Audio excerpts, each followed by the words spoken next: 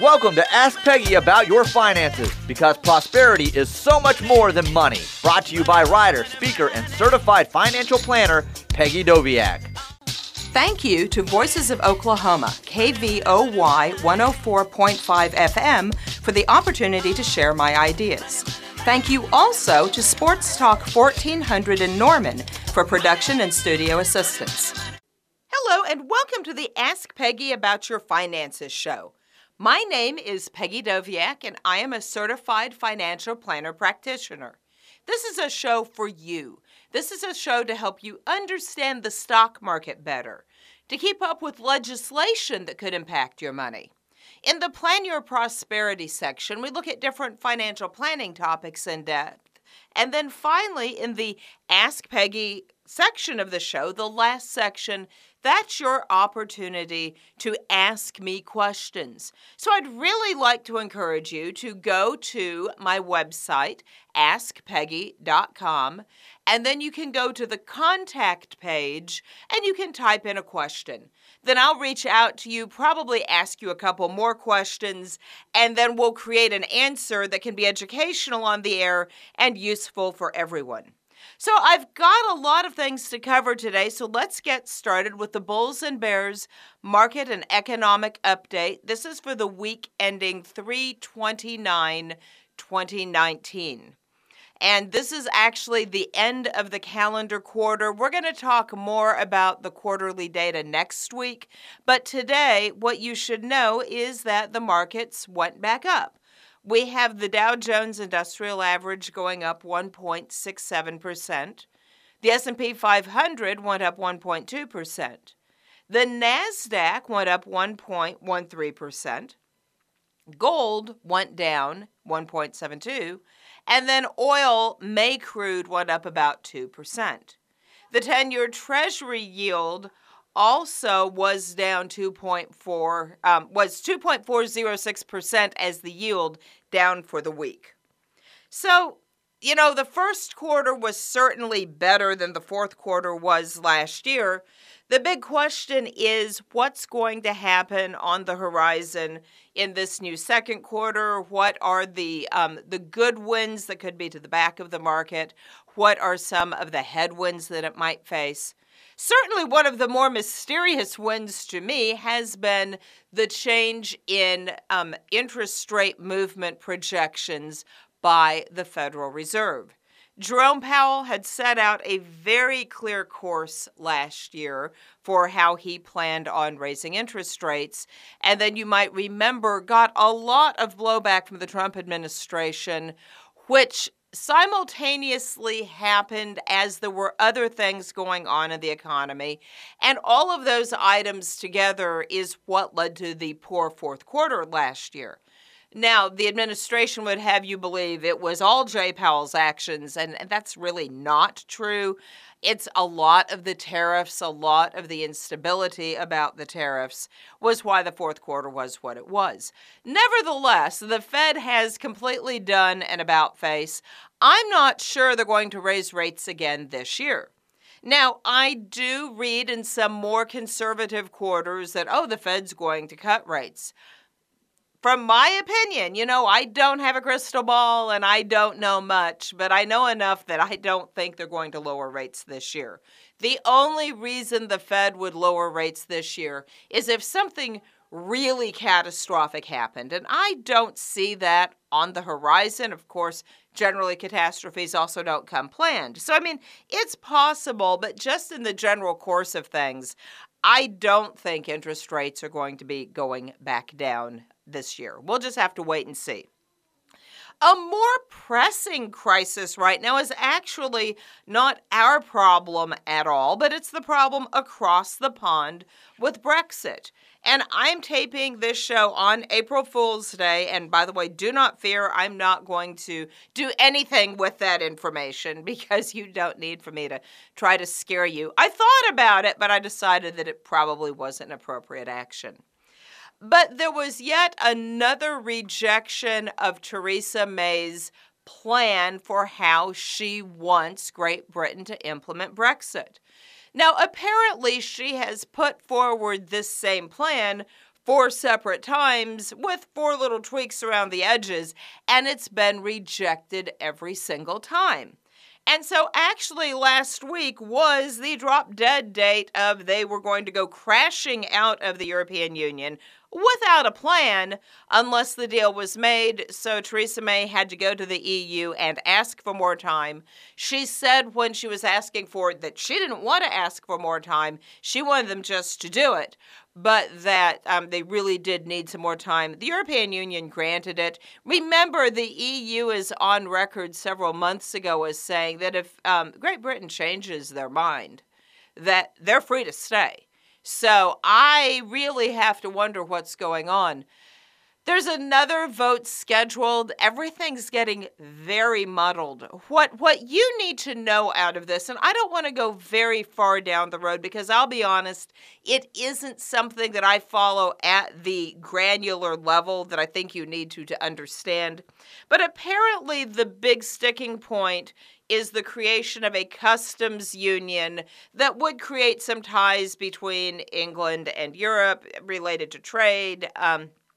And the hard Brexit people don't want it. Remember that Theresa May came into power because she was a proponent of Brexit. Well, come to find out, a whole lot of people are not at all happy that Brexit is happening. And so to try to shore up support, she's saying that there may be another crash vote. And they use the word crash. I did, and apparently it's like an unscheduled, hi, we're voting tomorrow kind of event to see whether or not, what the people want. There's a very good chance, in my opinion, that they would vote to stay in the EU if that vote happened again.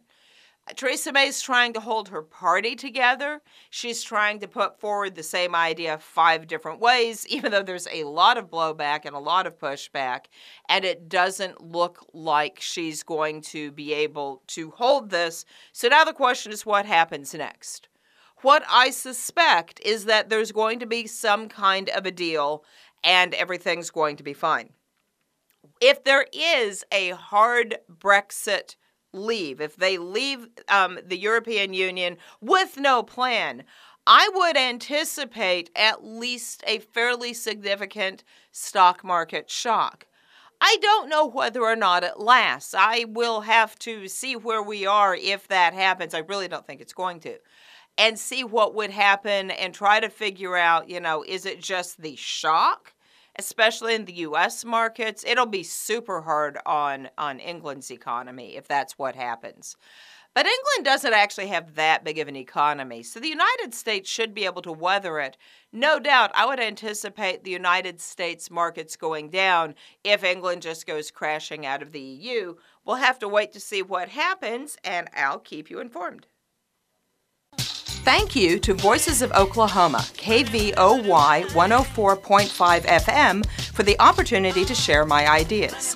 Thank you also to Sports Talk 1400 in Norman for production and studio assistance. Welcome back to the legislative update of the Ask Peggy About Your Finances show.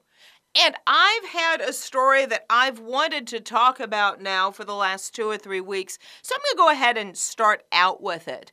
This actually comes from the first week of March, so I apologize that I'm about a month off from not being timely, but I think first it's something you should know, and second, it was pretty funny. So you may or may not be aware that Mick Mulvaney is no longer the head of the Consumer Financial Protection Bureau, the CFPB. That's the organization that Elizabeth Warren started to help protect financial consumers and help keep them safe from bad acting on the part of major financial firms. Well, under Mulvaney, a lot of that was defanged to the point that they actually changed the mission to helping financial transactions rather than helping consumers. The new head of the CFPB is Kathy Kraninger, Kraninger. And so she came before Congress the beginning of March to talk to them, I think as part of the nomination process. She got a lot of questions from Democrats about what she planned to do with the agency, and she did say that she wasn't wanting to totally defang it, but at the same time, she was telling the Republicans that she wasn't trying to police financial markets. So just from that, it sounds like she said absolutely nothing. However, she also didn't comment on some of the actions that Mulvaney had already taken. So, in these events, there's all sorts of questions that people have to ask.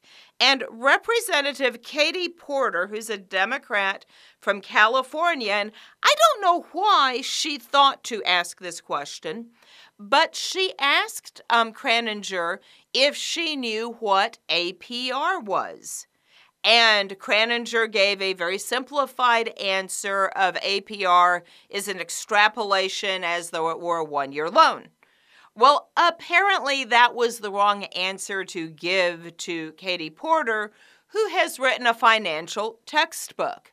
And she pulled out the definition of APR. Now what Kraninger said in her defense wasn't inaccurate. It just wasn't nearly complete if you're looking at it from the perspective of a consumer, which is the APR is also including the fees and costs of what people have to pay. Because there is, within financial services, this huge crisis going on of half of the organizations trying to hide what consumers are having to pay, and then all the watchdog groups saying, no, you've got to disclose what consumers are paying. So Kathy Porter said, and I quote, "I'll be happy to send you a copy of the textbook that I wrote. My concern is whether you know well, ma'am, because you are the one responsible for making sure that American consumers know well when they take on loans." So Kraninger got sort of annoyed with that, and she said, this is not a math exercise. Nevertheless, Porter did a really good job of making sure. It is sort of disturbing. I always thought back before I started studying things more that the people in charge of these agencies were just crazy smart and all of this awesome stuff. And come to find out they can't really define APR, but we'll wait and see. Hopefully Kraninger will do a better job than Mulvaney did, because Mulvaney was very hard on the agency. Hopefully Kraninger cares at least somewhat about consumers, and we'll just have to wait and see where we go from there. Now, the second thing that I wanted to talk about was on a plan to reorganize Fannie Mae and Freddie Mac under the Trump administration. And, it's kind of a complicated issue because there's some merit on both sides. Let's start out talking about what Fannie and Freddie are. Fannie Mae is a nickname for the Federal National Mortgage Association, FNMA, which you can turn into Fannie Mae pretty easily. Freddie Mac is the Federal Home Loan Mortgage Corporation, which is FHLMC. And so it's called Freddie because it starts with an F, and Mac because the last two letters are MC. It's kind of a harder acronym to get than Fannie Mae is. What was interesting to me was, because I do research before I do the show, was that Fannie Mae was actually created in 1938. So it's not a new organization, and its basic principles have been the same. It's a secondary mortgage market for loans insured by the FHA. So basically, it was a place that loans could be sold. Freddie Mac does the same thing. What they've done now is they package them up and they sell them as mortgage-backed securities. Now, if that sounds a little familiar, it's because those were the investments that just about took out the pension plans in 2008 and 2009 when the housing crisis wound up as a lending crisis and people had mortgages that they weren't paying. So basically the idea of Fannie and Freddie is they take the primary mortgages, they sell them to secondary mortgage holders. It was a way of moving money around and possibly giving people a market to sell a mortgage, so they might be more inclined to make the mortgage in the first place. I think if you boil it all the way back, if someone knows they can sell something and maybe make a profit, they're going to be more likely to go ahead and do the deal. So if I'm reading things really correctly and between the lines, it was designed to help people buy houses. The problem is in 2008, the whole system turned on its head because people took out mortgages never intending to pay them off. They intended to flip the houses. Add to that, the mortgages were misrated by the ratings agencies. That's a topic for another show. So you wound up with these baskets of mortgages that were supposed to all be good, solid mortgages, and in fact, there were a lot of junk mortgages mixed in. That's why those mortgage-backed securities failed, is people who knew that they couldn't afford the houses took the loan. The real estate industry was like, no, you can flip this, it'll be fine. They're trying to close the deal. They let a lot of stuff slide. The banks just took people's words for how much money they made, so they let a lot of stuff slide. The rating agencies labeled not so great mortgages as great mortgages, so then they packaged up this garbage and sold it all over the world. And we wonder why we just about went off the rails in 2008. Well, because Fannie and Freddie were at the middle of all of this, they went into receivership and they were owned by the government. Now, Fannie and Freddie have both become cash flow positive because they were just about to go under. They've been generating money since the housing crisis eased off. In fact, they've become profitable again, paying a combined $292 billion in dividends to the Treasury. So it's not like having Fannie and Freddie still in receivership is bad for the Treasury because the Treasury is now making money off of it. There is, however, this general, keep the government out of things that is fairly part and parcel of Republican politics. And the president, Trump, wants to take them out of receivership. And he wants to, actually, conservatorship is the correct term, conservatorship. And so the federal government needs to be fully compensated for any guarantees, that Fannie and Freddie need to stick to their core mission statements, and that their mortgage portfolios be appropriately limited, and they hold sufficient capital to prevent current taxpayer rescues. Well, the taxpayers actually made money on this. Let's start with that. And if they're trying to limit the mortgage activity when, in fact, that was what they were created to do, it makes me wonder what the secondary agenda is. This is very hard still to find data on. I'm not a journalist. I go through and I read articles and I look for things. There's a lot not yet written on this. And it looks to me that the fear that people have is that by doing this, by doing away with the conservatorship, that it may be harder, because it's a secondary mortgage market, that it may be harder for people to get primary mortgages. But in any case, it's something to watch. I'm not really sure why it's happening, and it may just have happened because it was a Wednesday, and there may be nothing to it. Congress has to go along. Congress isn't expected to go along anytime soon. So I will keep you in the loop, but I think it's an interesting story, and I have this feeling it has unintended consequences. Thank you to Voices of Oklahoma, KVOY 104.5 FM, for the opportunity to share my ideas. Thank you also to Sports Talk 1400 in Norman for production and studio assistance. Welcome to the Plan Your Prosperity segment of the Ask Peggy About Your Finances show. My name is Peggy Doviak, and today I want to talk about college funding, and we'll talk about some of the more common vehicles a little bit, but I want to talk about some of the things that you can do to help cover college expenses that you might not have been thinking about. I want to begin by reminding you that however much you might want to help your kids go to college and however much you might want to pay that bill, the very best gift you can always give your children in any circumstance is your own financial stability. I see people who want to pay for their children's college when their own retirement isn't funded, or more than being funded, because no one's really funded at 40. They don't have a plan to fund. So I want you to begin by looking at your own financial condition and have an emergency fund and have a plan for how you're going to pay for your retirement.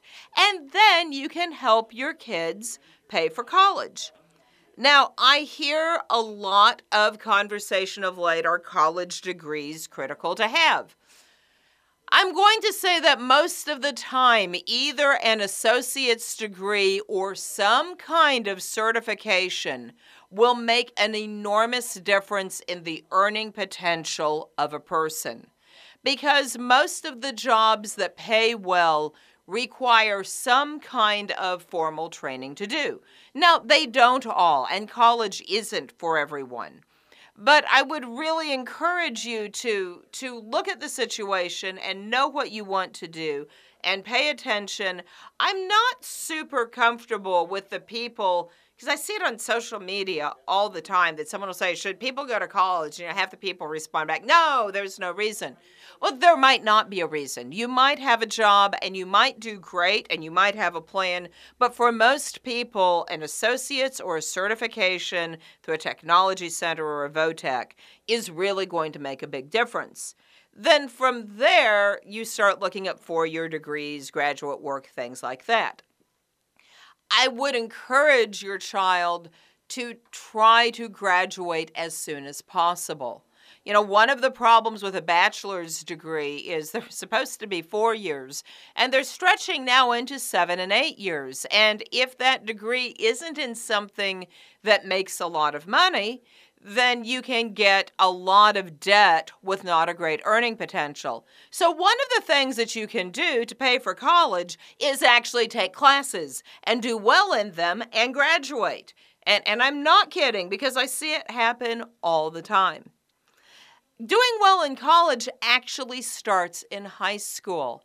And getting into college has sort of become a blood sport like Game of Thrones. And so I want you to really encourage your children to take the preparatory classes for the standardized tests and start taking the tests ahead of when they count and take practice tests.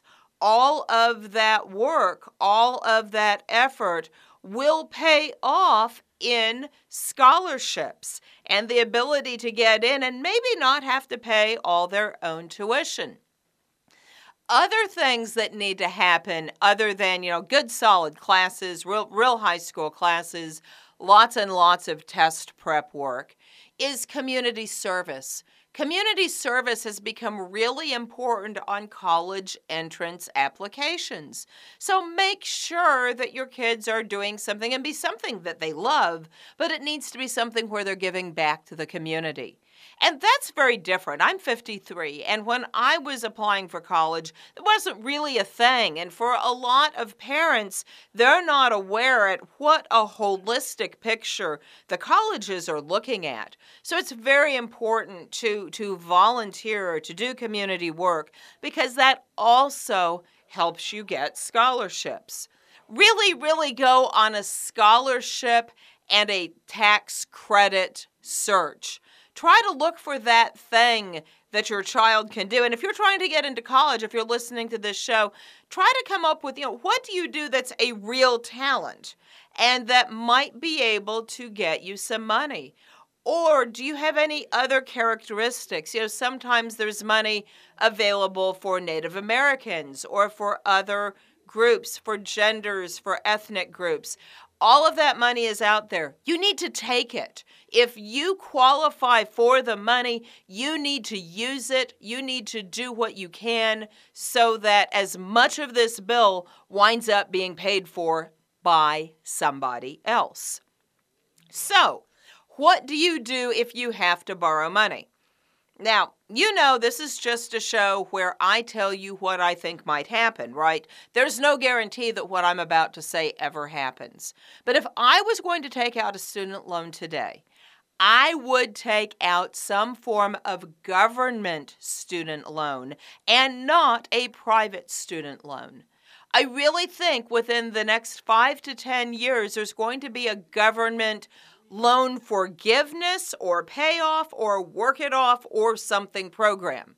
Now, just logically, I can see the government applying that to loans they have made. I don't see how they require a private lender to accept any of that.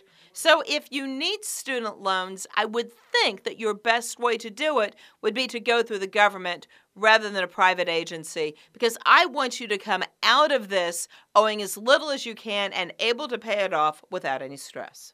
Thank you to Voices of Oklahoma, KVOY 104.5 FM, for the opportunity to share my ideas.